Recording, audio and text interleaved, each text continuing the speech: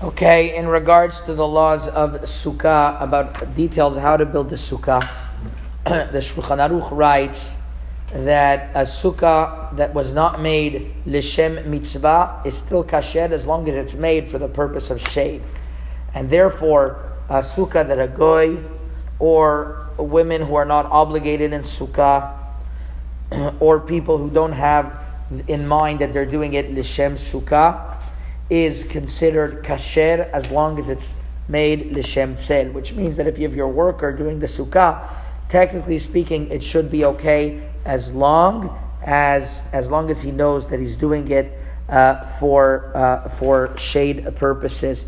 Nevertheless, there is a concept that to be machmir, to do it yourself, but it doesn't.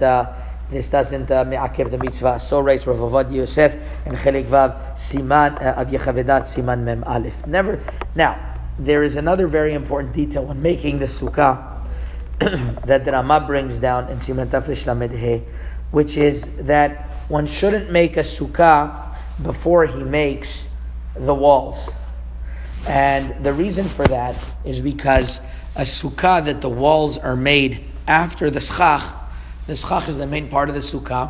And when you make the walls, it's like the sukkah was made on its own, and it's not called it was done. It's a concept in halacha called ta'aseh velo min ha'asui.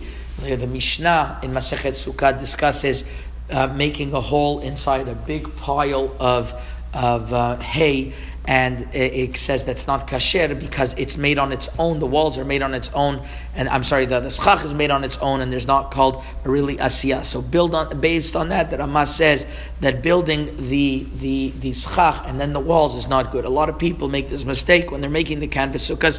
They put on the sechach and then they put around the canvas. That should not be done. What happens if it was done indeed? So the Ben Ish Chai has a teshuvah about this, and in Shelot Teshuvot Raf Be'alim Chelik Aleph Siman Lamed Daled, and he says that if it was done even b'di avad it's pasul, and you shouldn't make a bracha on such a thing.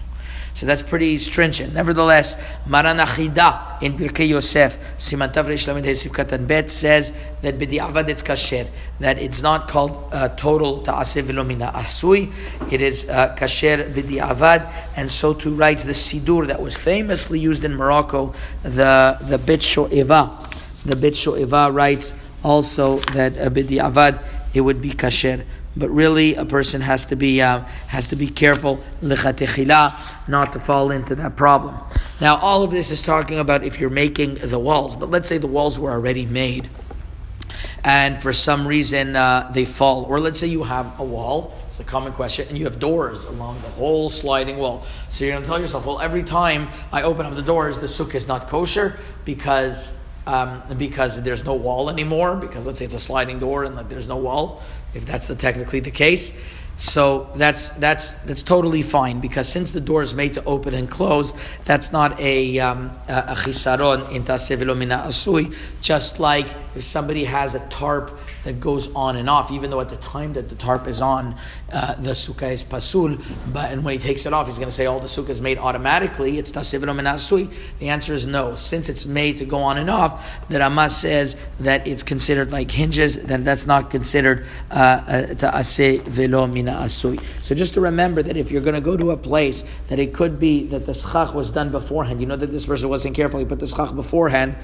Although the Ben Ish Chai says one cannot make the bracha, the ikar le'alacha, as we mentioned from the Bet Sho'eva and Maran Achida, is that one could make a bracha. Rav Avad Yosef, also in Chazon Ovadia, page Lamed Chet, also is posek this way. Chazak u'baruch.